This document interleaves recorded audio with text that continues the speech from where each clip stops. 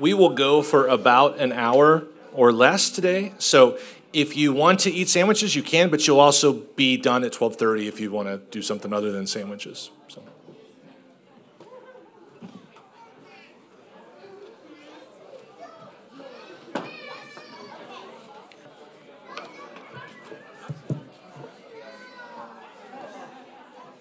Thank you, guys. Yeah, that was great. I just saw you guys say best worship / sermon combos. Yeah, I feel like it was also like, at least for me, one of the best worship and one of the best sermons, like individually and together. Good. Yeah, I agree. Where's that sound from? Chris wrote it last night. Geddes wrote it, and then Everyone else. yeah, everyone else sings it. Paul. Oh yeah, it's like perfect. I think we should try to half an hour so that you can send your death note. Yes. So that everyone can As you're ask dying, everyone you will get, be hey, Doug, what's your open hope in life? Sorry to pick on your dad. just wondering. Just wondering if you need the answer to that question. What do you like? Okay, we have a turning 50 class at Providence. You have to sign a new life insurance policy with your church, and you have to memorize the Bible. Those are the two things. That's right. Yeah, that's hilarious. Yeah. That went really well. Yeah, good. Good sign. It was a good sign for this week. And God is for us. Michael wanted to do that one. I was thinking that's like perfect for this week, and it kind of goes back to last week too. I'm liking the repetition of one song for worship or for communion. Oh yeah. I think that's Kind of nice, yeah. I really like it too. Especially if it's a new song. you got to hear a little bit of your Jerry Garcia. A little bit. John Mayer, Jerry Garcia kiss. A little bit. I'm a little bit rusty. What's going on, Margaret, up here?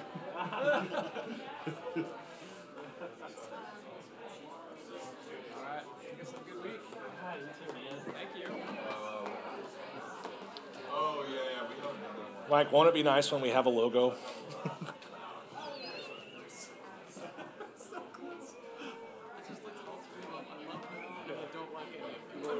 You really want to freak me out. We'll change it for you.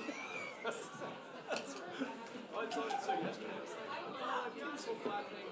We could really get if we just open them a little. I was looking at Harvard's crest, because theirs is Veritas, and they did like each, like 2 letters on each. You remember that? Like it's 2 letters on each book, VE. And I was thinking, like, what I noticed with the Harvard one is the grayscale behind, like the shadowing behind. It's like, but that's something we could like literally anytime we want to. We can just send that back to him. He's got the Photoshop files. He can just throw a shadow in there or things like that. So, yeah, it'll just be nice when we're done. Right. And I know she wants to launch the website eventually this week, and so I think right now it's just between. Well, I think we have one.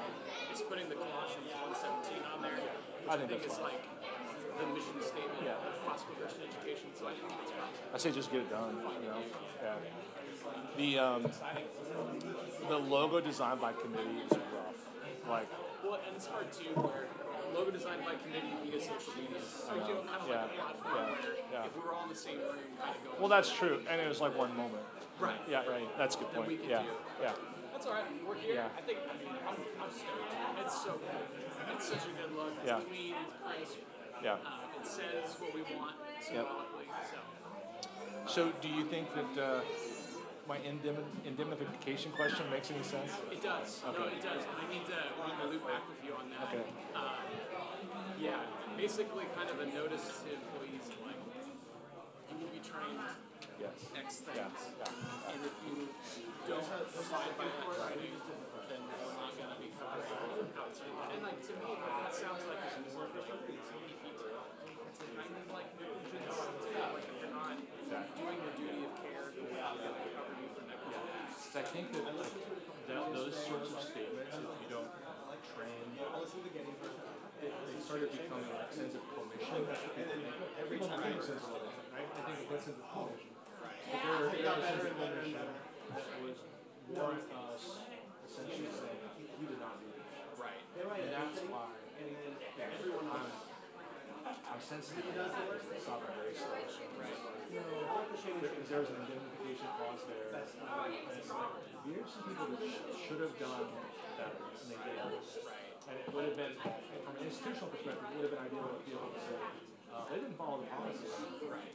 We're not indemnified. Right, and that's like, and from a legal liability standpoint too, there's torts for negligent hiring. If you bring somebody in, that's separate, but kind of, I think of it conceptually in like suits against local police departments if they're going to train.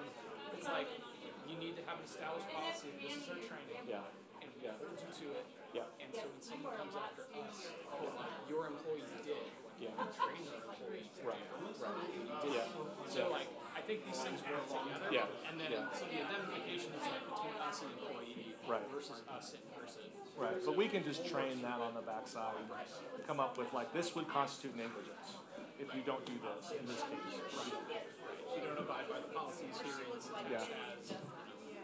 We're in dim conversation.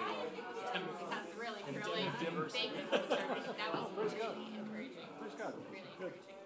Do you think we can manage today, or do you think people will? I say try to manage, and if you can't, And if then don't we worry. start screaming, And also, you can always use that room as like a. That'd be awesome. Thank you. Yeah. That's one reason I'm going to get it started, so we can get to naps faster. Me too. Well, let's go ahead and get started if we can. You want to grab your and we're going to be in here, and if you could sit closer, that would be wonderful. We're doing it in here because we're going to record the content and provide that to folks afterward.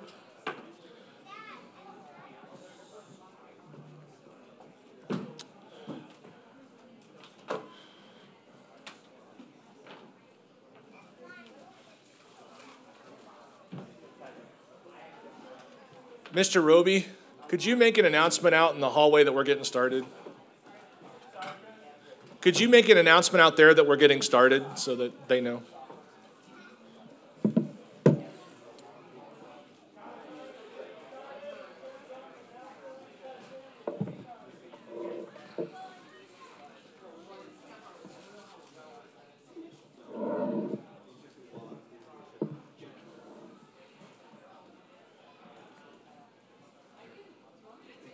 I need my Bible.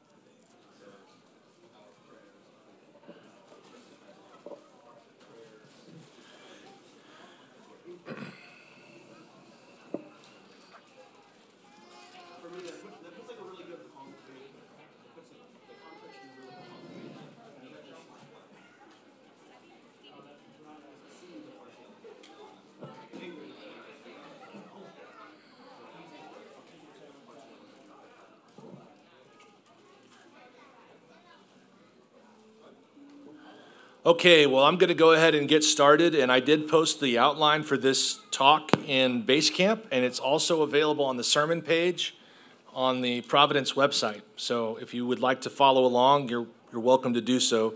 How many here did any reading prior to this? Did anyone read Instruments in the Redeemer's Hand? Kind of? 5 chapters, okay. Did anyone read Seeing Through New Eyes, Pallison? What about Competent to Counsel? Ben Nichols started reading Competent to Counsel while he was also studying for his license clinical, his license, his family therapy license.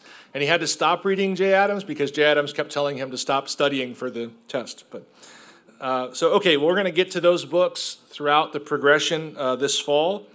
And I do want to let you know that we are going to primarily be in the book of Galatians, really for the whole fall.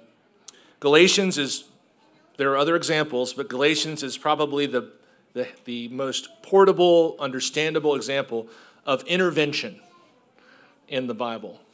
Paul is intervening in an error. He's actually doing what we see he calls the church to do in Galatians chapter 6. So we're going to spend a big chunk of our time in Galatians 5 and 6 this fall. And today I want to just lay out some of the sort of basic categories that we have to think through as we discuss biblical counseling. One of the things I would like to draw your attention to is just that, TLP, Theological Leaders Program, was really established out of a vision that was connected to a passage we see in the book of Matthew. Jesus, in Matthew chapter 13, goes through a whole series of parables, and there's some of, I guess you'd be careful, but something like his most central or important, perhaps, parables. And at the end of that, he says, do you understand what I just taught you? And this is the parable of the seed and so on and so forth. Do you understand what I just taught you? And they say, yes. And then he says in Matthew 13:52, therefore every scribe who has been trained for the kingdom of heaven is like a master of a house who brings out his treasure, what is new and what is old.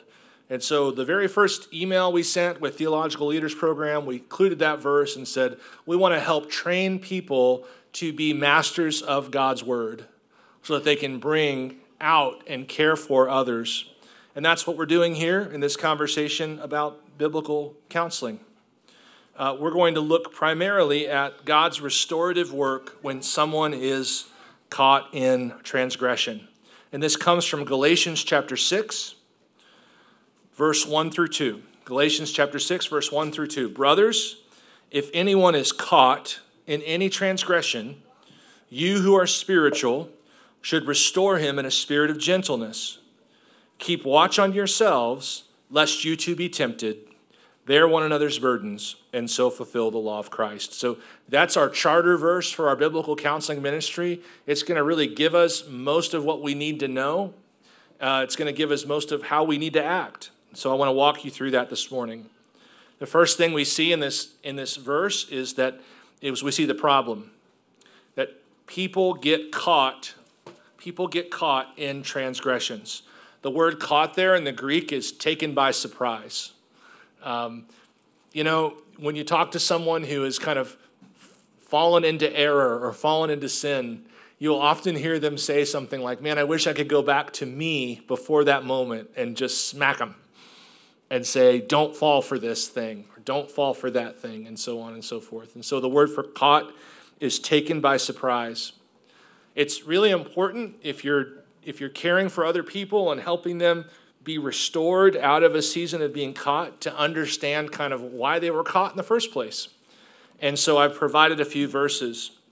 Galatians 5:17 says, for the desires of the flesh are against the spirit, and the desires of the spirit are against the flesh. For these are opposed to each other to keep you from doing the things you want to do.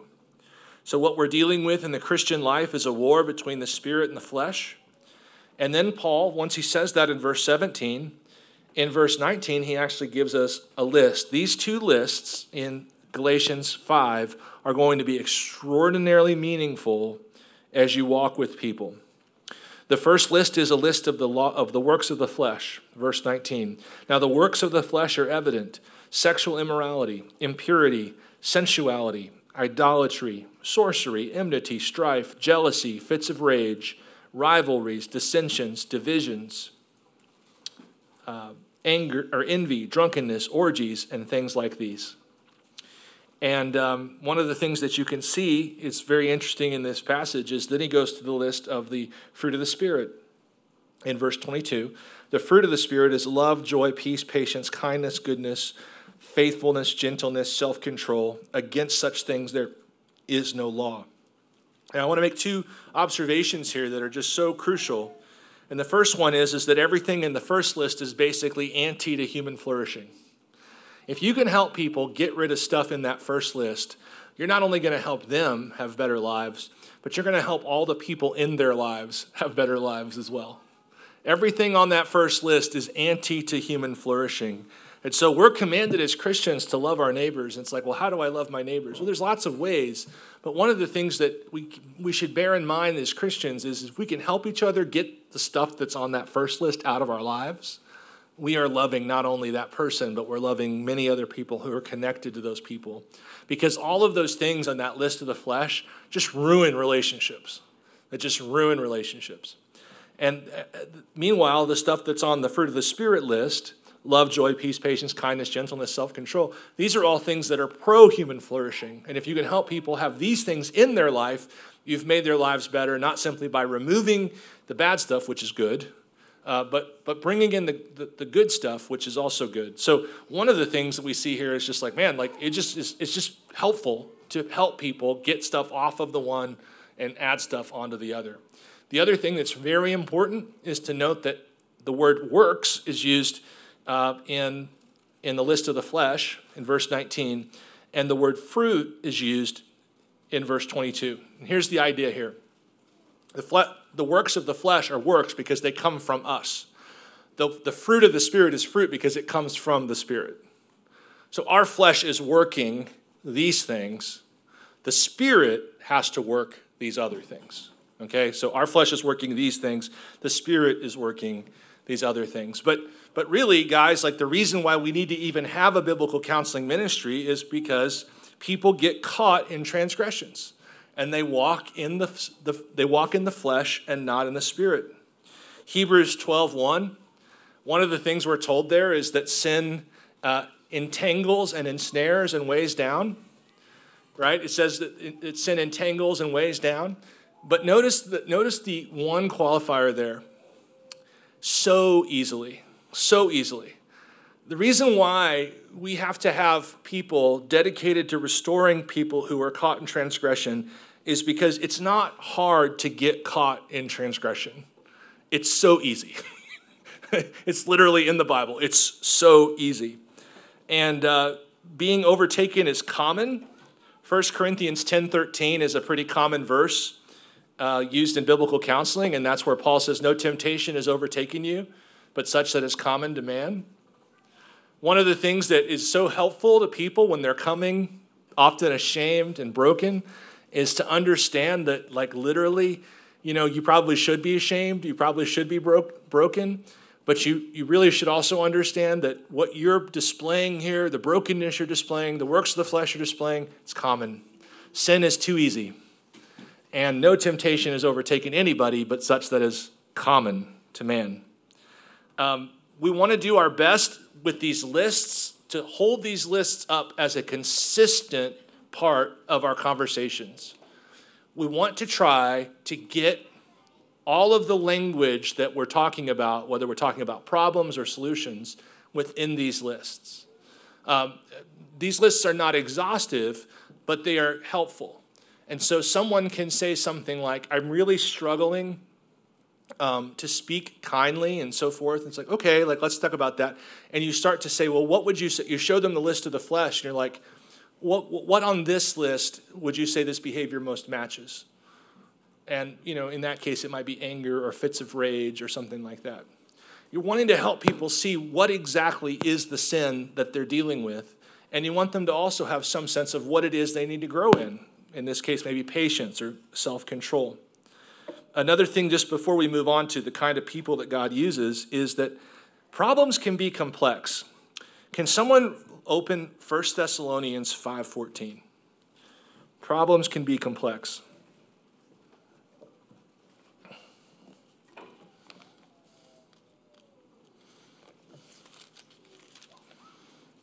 First Thessalonians 5:14. Go ahead, loud. And we urge you, brothers, admonish the idle, encourage the faint-hearted, help the weak, be patient with them all. So here we have three different kinds of people. We have, what are the three different kinds? We've got the idle, the faint-hearted, and the weak. And we've got three different solutions for these three different problems, three different approaches for these three different problems. One needs to be admonished, one needs to be encouraged, and one needs to be helped. the commonality, and I'll get to this again in a moment, is patience. Be patient with them all. But what you'll find is that someone might be all three in different areas of their life. So you've got someone that, as regard to they're dealing with, say, pornography, is the last piece for them is idleness. They are not just doing the work necessary. They're not getting the systems in place. It's idleness. But there might also be great weakness there. And they might also need help, and so on and so forth. So the whole idea just is to say that, like, sin is a really big problem. It's really easy to fall into. It's really easy to get caught, and so on and so forth. And now as we continue in Galatians 6, we see, this idea that God has a plan for this. Verse 1 again of Galatians 6, brothers, if anyone is caught in any transgressions, so, it's in the Bible because it happens, right? And God has a plan for fixing it. You who are spiritual should restore him in a spirit of gentleness, so on and so forth. So now we need to understand the second piece. It is the Holy Spirit that produces change.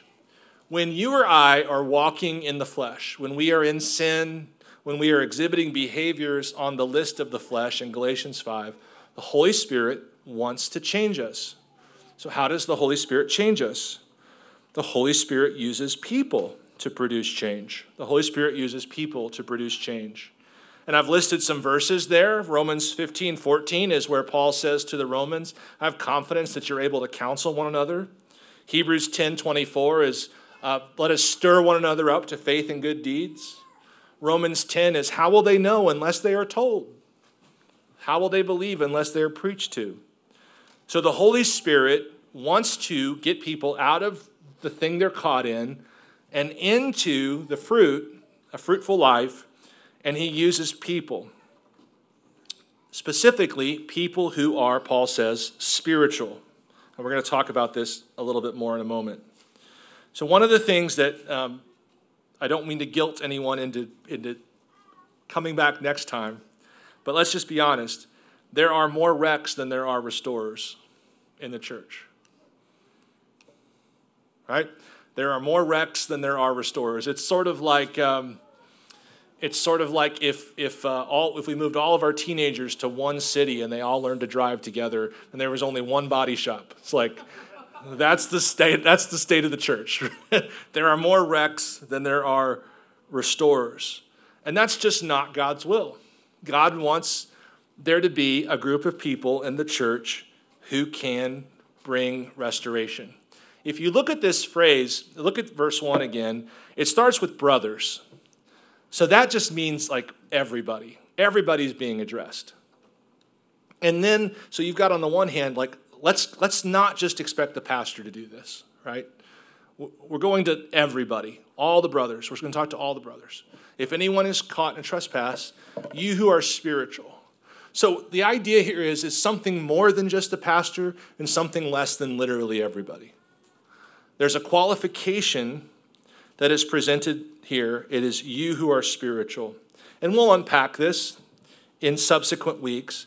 But I want you to understand that if you're coming just for like counseling techniques, you're going to get some of those things. But I just want to be clear, having done this for a very long time now, your character will matter far more than your competency when it comes to restoring people who are caught in sin. Your character is actually what will get tested far more severely than your competency. You'll be tempted to manipulate. You'll be tempted to do shortcuts. You'll be tempted to take one side and not remain impartial. You'll be tempted to blow up. And so on and so forth. Your character will actually be tested far more than your qualifications. Truth is that we live so far down the line from the early days of Christianity, people have made literally every book you need for biblical counseling, And there are these amazing books, and I want you to get them. I'll show them to you when it's time. But there's just like index books for problems. And so, someone's got a problem, and you just go open the tab to that thing, and it's like, jealousy. It's like, flip, here it is. So your skills are way less important than your spirituality. Paul does give us, kind of requirements on how we should behave when we're in this process. But by far the most important thing is to just grow in your own spiritual character and let that be the substance of what the Holy Spirit uses, because it's not you that's going to produce the change. The fruit comes from the Spirit, not you. The Spirit will use your character more than your competency. So we've seen the problem, and we've seen the people that God has set up to fix the problem. And now we look at the purpose. So we've got brothers, if anyone's caught in any transgression, you who are spiritual should restore him.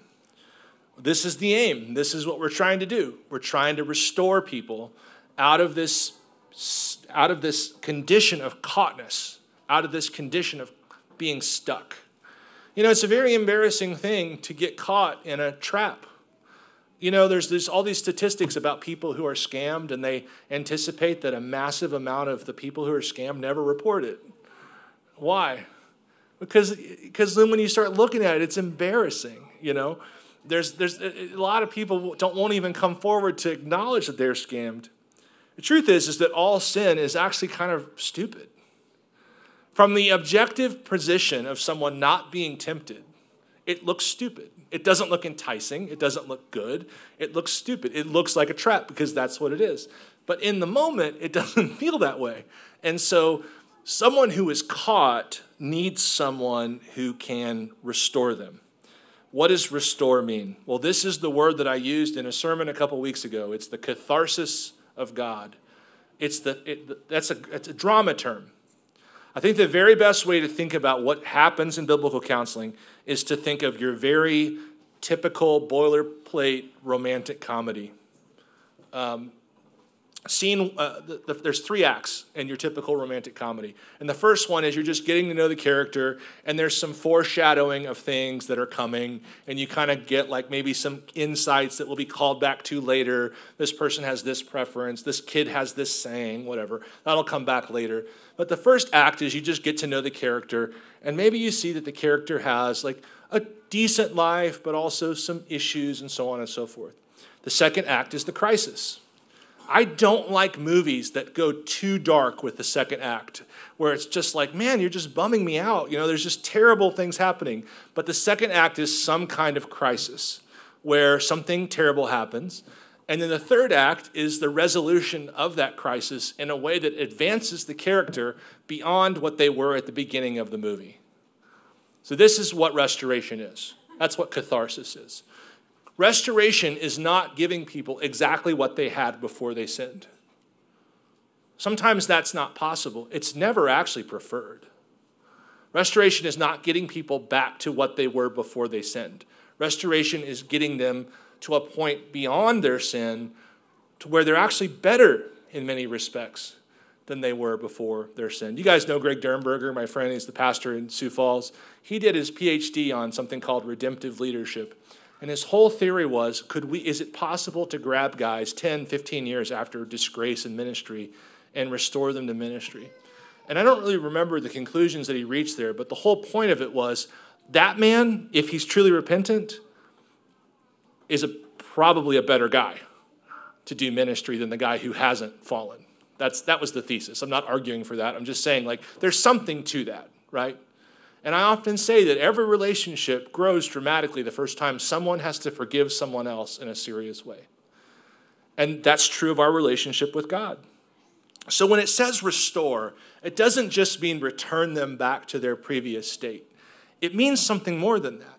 So a big part of helping someone that's stuck is actually helping them see why God would allow this to pass in this particular way in the first place, and to arrive at some final conclusion that says, in some weird way, I'm glad this happened because now X, Y, and Z is clearer to me, or I'm better in this way, or so on and so forth, or my relationship is better in this way or this way. So restore isn't reset.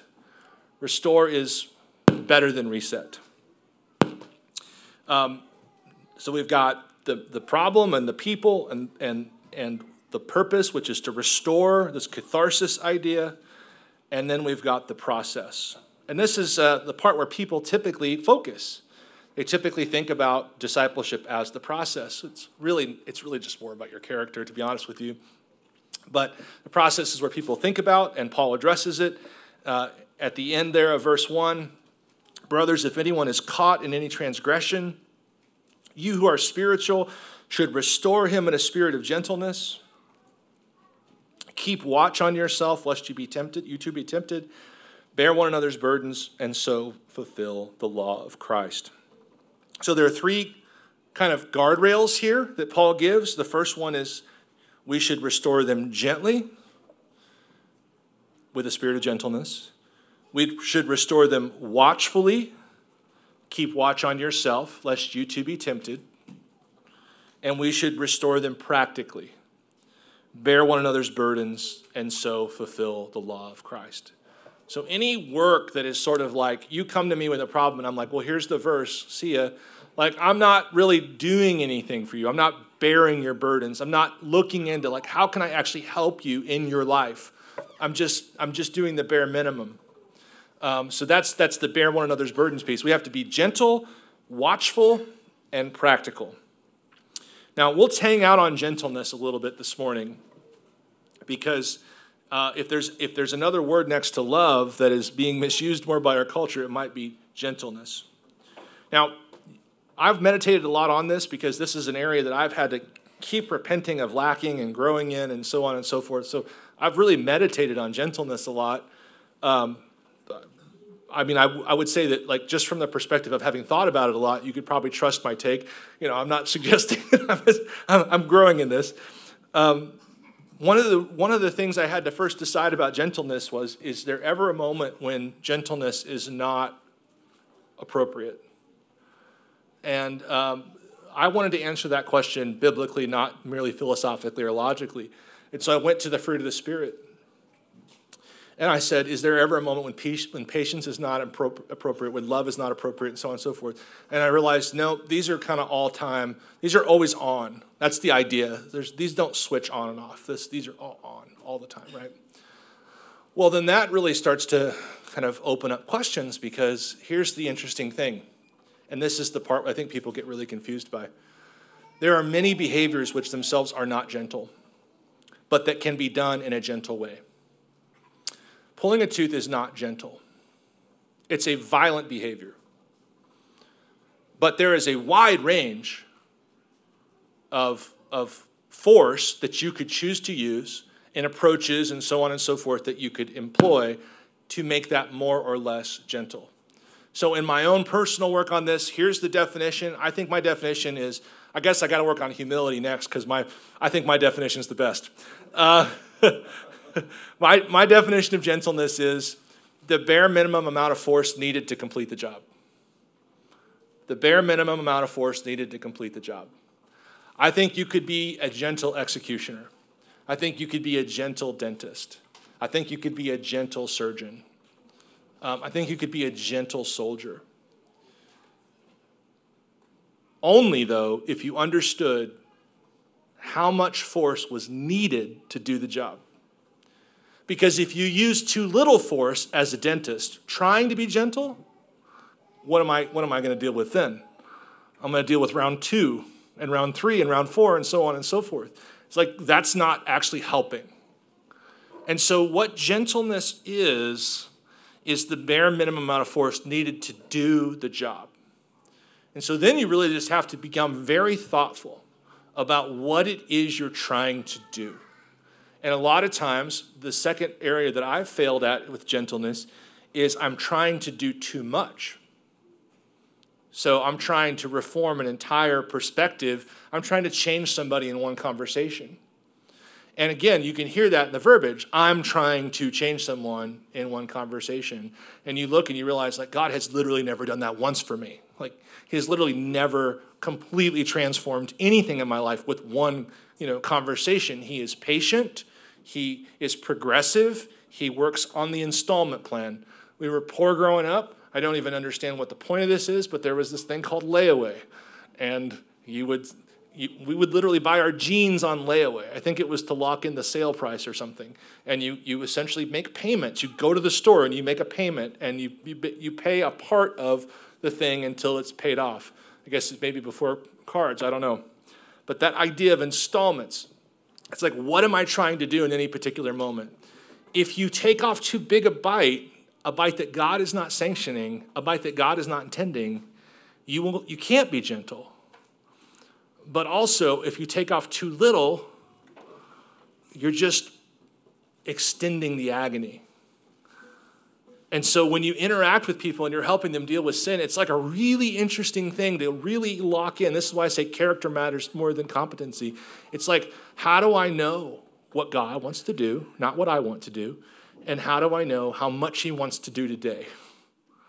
And so on. And so gentleness is, there's as many times where God's gentle when he kills someone, or God's gentle when he damns someone, or God's gentle when he destroys Sodom. Like, he does what is necessary. He uses the force necessary to do the thing. So I would say that gentleness is always appropriate. We should always be gentle. And what you will find if you're like me and struggle with this is, you will often, so one way to fail is to just let your flesh take over in the middle of a good work. And so you were starting a work in the spirit, but you're finishing it in the flesh. And if you ever had an argument with your spouse, you probably know what that is. Just start something in the spirit and finish it in the flesh. And I'm not talking about makeup sex. You're because that's good. No, I mean, if you've ever been in an argument, you know what I mean. Your body takes over, your passions take over, and you're not in the spirit anymore. So there's one way. And then another way is to just attempt to do too much. And if you've ever, this is part of another way that we fail in our arguments with our spouses, is trying to solve the whole thing in one conversation. So I think that definition of gentleness works pretty good. I think it works pretty good for people who struggle with it. And also I think it works pretty good because it doesn't allow people to cop out and victimize themselves. When you were trying to tell them to stop sinning, it's like, friends, that's not a gentle activity. Mortifying the flesh, not a gentle activity. Calling someone to repent is not a gentle activity. Can you do that with varying degrees of gentleness? Absolutely. The activity isn't gentle, but you can be gentle in the activity. And so we don't let other people tell us necessarily you were gentle or you were not gentle. They're especially if it's a hard thing like a tooth pulling or something, because their measurements aren't what I'm living for. I'm living for the Lord's measurements. And so gentleness is one of those things that's crucial. And Paul just says it this way. I've made it more complicated than Paul. With a spirit of gentleness, an intention toward gentleness. That's the thing to keep in mind, an intention toward gentleness. I've just kind of fleshed out, I think, how to do that. The next sentence he says is, in this process, is in addition to gentleness, there should be watchfulness. He says, keep watch on yourself, lest you too be tempted. What do you think he's talking about there? Do you think that he's talking about restoring someone from a meth addiction and getting tempted to do meth? It's possible. Do you think that's what he's talking about? Or what do you think? Any thoughts?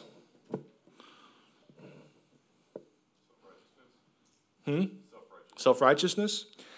It's very possible that that's what it is, because in the text he continues and he kind of says if anyone thinks he is something and he is nothing, he's an idiot.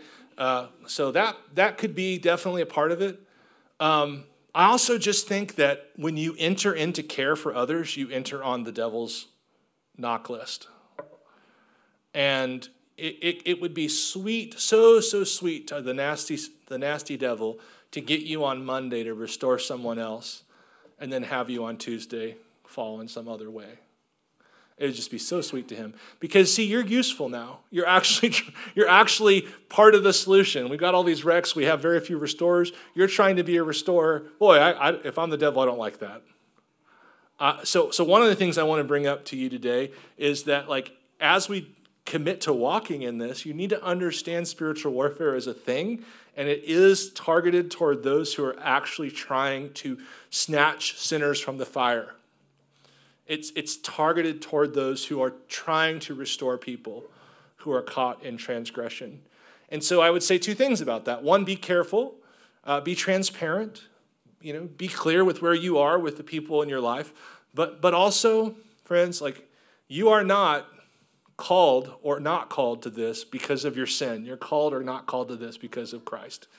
And the devil would love to get you in a self-inflicted penalty box when that's actually not the appropriate response. Repent, right? Confess your sin, be forgiven, and move on. So I want you to be careful. I don't want you to fall into sin. I don't want you to treat sin casually. But I also think that once we remove from the devil this sort of like, I'm going to let you make me feel ashamed for the next 30 days, and we trust in Christ, we trust in his blood, and we trust in his grace, like the temptations themselves start to reduce.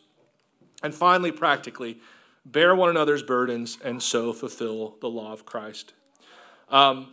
I think that a big part of this is actually, for the most part, people that have got caught in transgressions have failed to just apply basic practical wisdom to their lives. And so, for instance, one of the people that, you might help is just like, this was a illustration given at our training years ago. The teacher who was teaching us had a guy that he was counseling who would keep going into an adult bar, and he had a real lust problem, and he would keep going to the kind that are by the airports, and it just kept happening. And so the counselor's like, "Wait a minute, Jim, like, where do you work again?" And he's like, "I work here." And the counselor got out a map before Google Maps and was like, "The airport is not on the way to home." And he's like, "Well, yeah, but there's a gas station there, and I like the sodas there, so I go get a soda." And he's like, "Dude, like, I'm not saying you're doing it on purpose, but I'm saying your flesh is doing it on purpose." And like the pretense is there of like you want a soda, but it's literally to get you within eyesight of this place. That's a very practical kind of way to care for someone, is to say, hey, let's go ahead and do accountability on, like, did you drive straight home? That kind of stuff. So bearing one another's burdens is a lot of times when people are being really beat up by the devil, they've lost a lot of just the natural sense of awareness and situational awareness and practicality and so forth. And there's usually a lot of just dumb little practical things that can be dealt with very quickly. And if they're genuinely broken and repentant, and like things can get better a lot faster than they thought they could, just by being thoughtful about someone's practical situation. Any thoughts or questions so far? This is all going to, what I'm doing right now is I'm giving you the entire curriculum in one talk, and then everything will come back through broken down into more fine detail.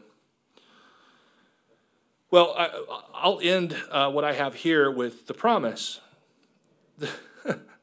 Everything I just laid out to you in this talk, and everything I just laid out to you in the sermon, an hour ago, has been in that Bible your whole life. Isn't that crazy? Isn't that funny? Like I just did, I don't know how long we're talking, 40 minutes or so. Everything, that's always been there. You've got one of these Bibles in your house, probably got 12. And that, everything I just told you has been there that whole time. So what really happened today?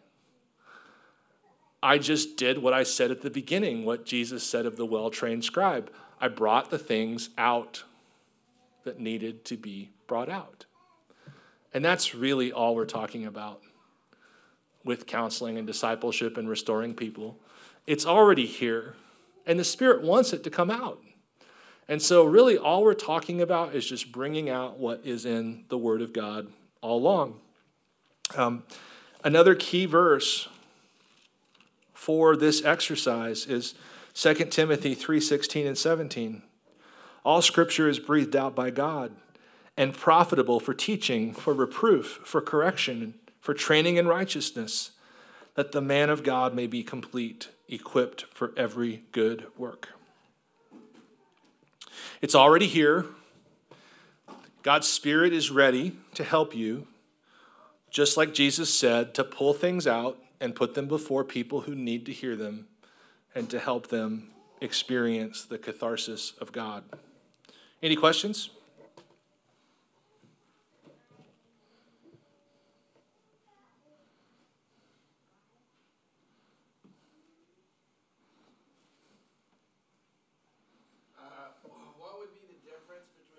sexual immorality, impurity, and sensuality? I wouldn't know. No. So I don't know if that was a trick question or not. Well, you see, Jesse, let me tell you. Let me break this down for you. I think that to answer that question would be to something like, at one time I could have told you, but right now nothing comes to mind. Sexual immorality, impurity, and sensuality. Yeah, I'd have to get into the Greek. Sensuality, I know, is probably the Greek word for flesh there. It's essentially like beyond, it's food, it's sensuality in general. I don't know what the difference is between sexual immorality and purity.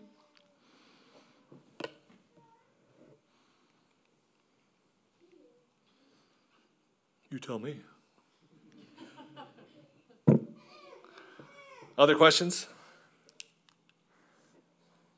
Chris, what practices, what disciplines, what would you advise? You said growing character is the best thing we can do.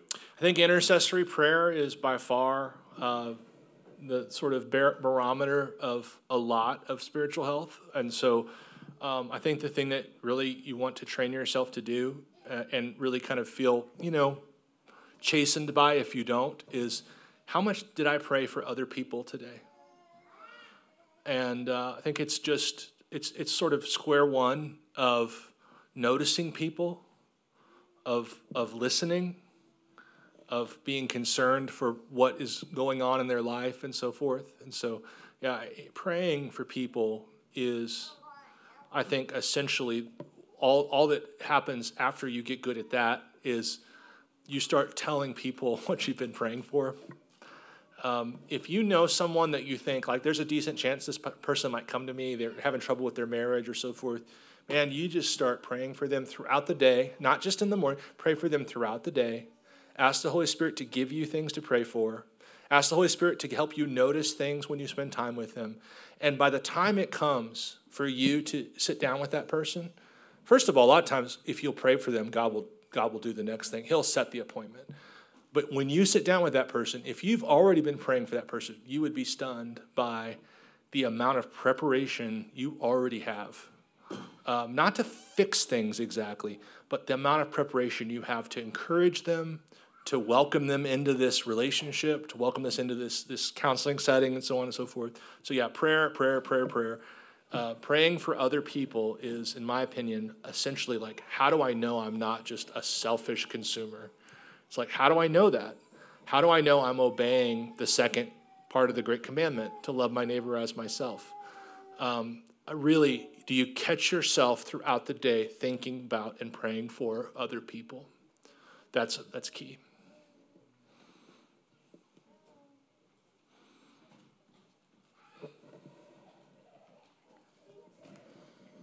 There's I think you're doing the common prayer thing in the mornings, aren't you, Max? There's a section in that where it's this podcast where they just go through the Book of Common Prayer in the mornings, and there's a section where he's like, take a moment to pray for people in your life or something. And it's not very long gap, right? So what I would do when that comes up, I just ask the Lord, who do you want me to pray for? Usually somebody will pop up that I would not have expected. And I was talking to somebody else who does that, and I was saying, like, yeah, there's only this little gap, and like I got to really pray for someone really fast because then it goes on to the next thing. He's like, I just pause it. I was like, oh. That's another approach.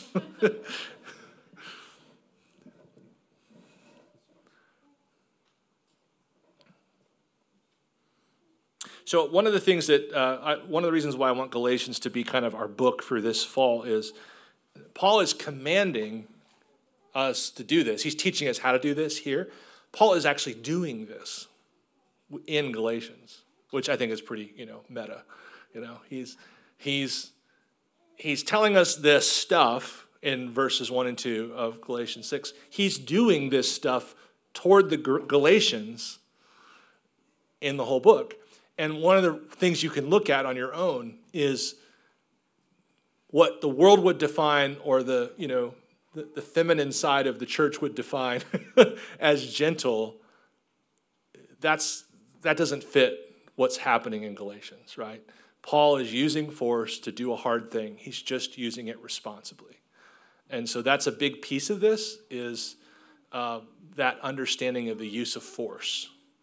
Because the Word of God is sharp.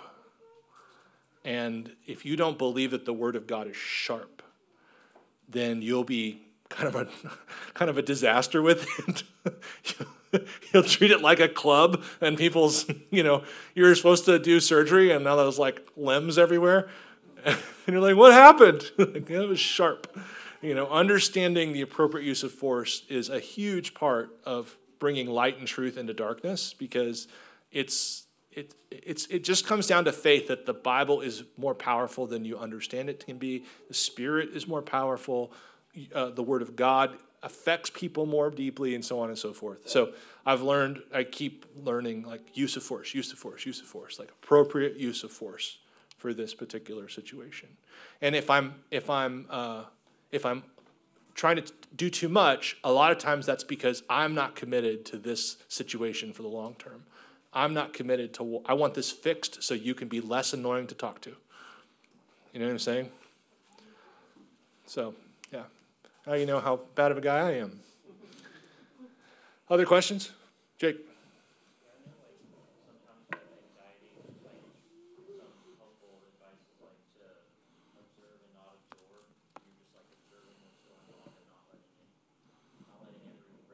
Yeah. Yeah.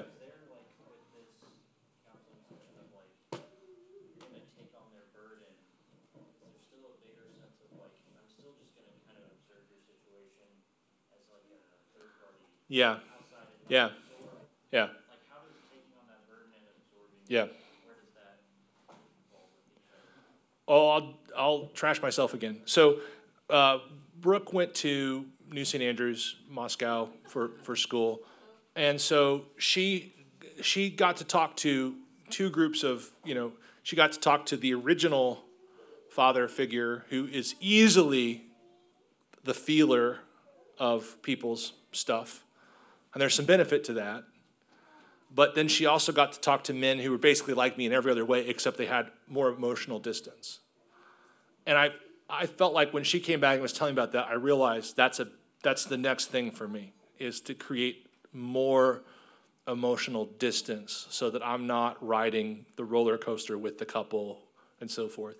And one of the things, just to give you a heads up, if you have like a painful experience from your life and you're counseling someone that's going through something similar, that is not always an asset. Because you're you're physically, maybe not intellectually, but you're physically reliving, a lot of the same stuff. So we need to talk about that more. Probably when we get to gentleness again, we should talk about that, because that's probably where that fits the best, is in that area of like, what is likely to trigger you to not be gentle? And it's sort of essentially when you become part of the story. It's crucial that you have some level of, you're more Jake than Chris in this. Like, you're pretty good at, like, I'm sure you frustrate your wife with this, but you don't go along for the ride emotionally always. That. But, Randy, you can talk to this one about someone who goes for the full ride. So, yeah, there's something that we need to talk about there. And that's kind of what I want to do here, is really, I've been doing this for so long that I really have been able to see a lot of the things I've done wrong. And so I really want to bring that to you, just to give you that much more of a head start down the road than I had. That's a great thing to mention. Of course, it was a little self-serving, though, Jake, to be honest. Said it was a little self-serving to bring up, like, don't you think people should be a little bit more emotionally careful?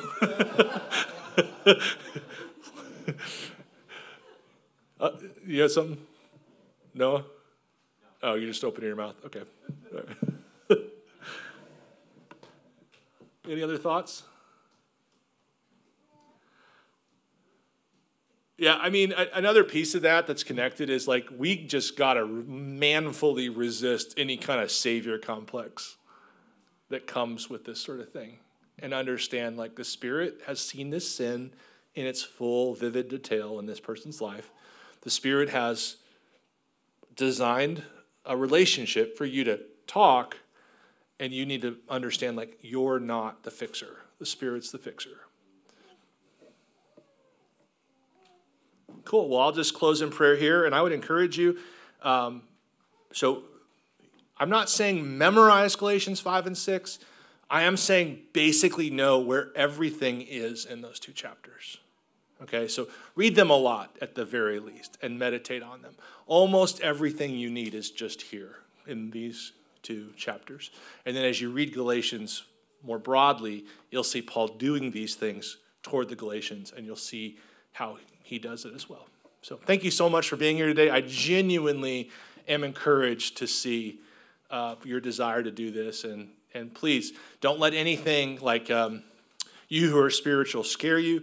What we're going to do is character development and skill development, not just skill development. So let me pray.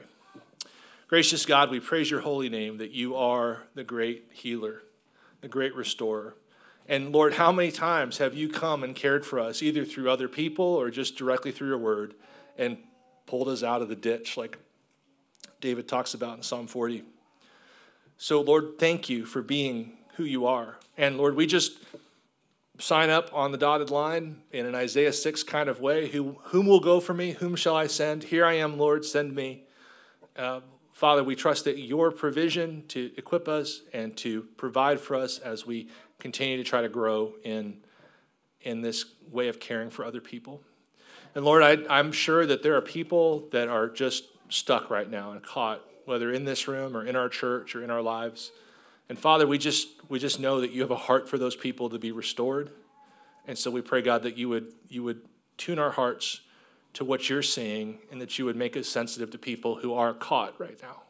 Help us to love them and to pray for them and to care for them. In Jesus' name we pray. Amen. Thanks, guys.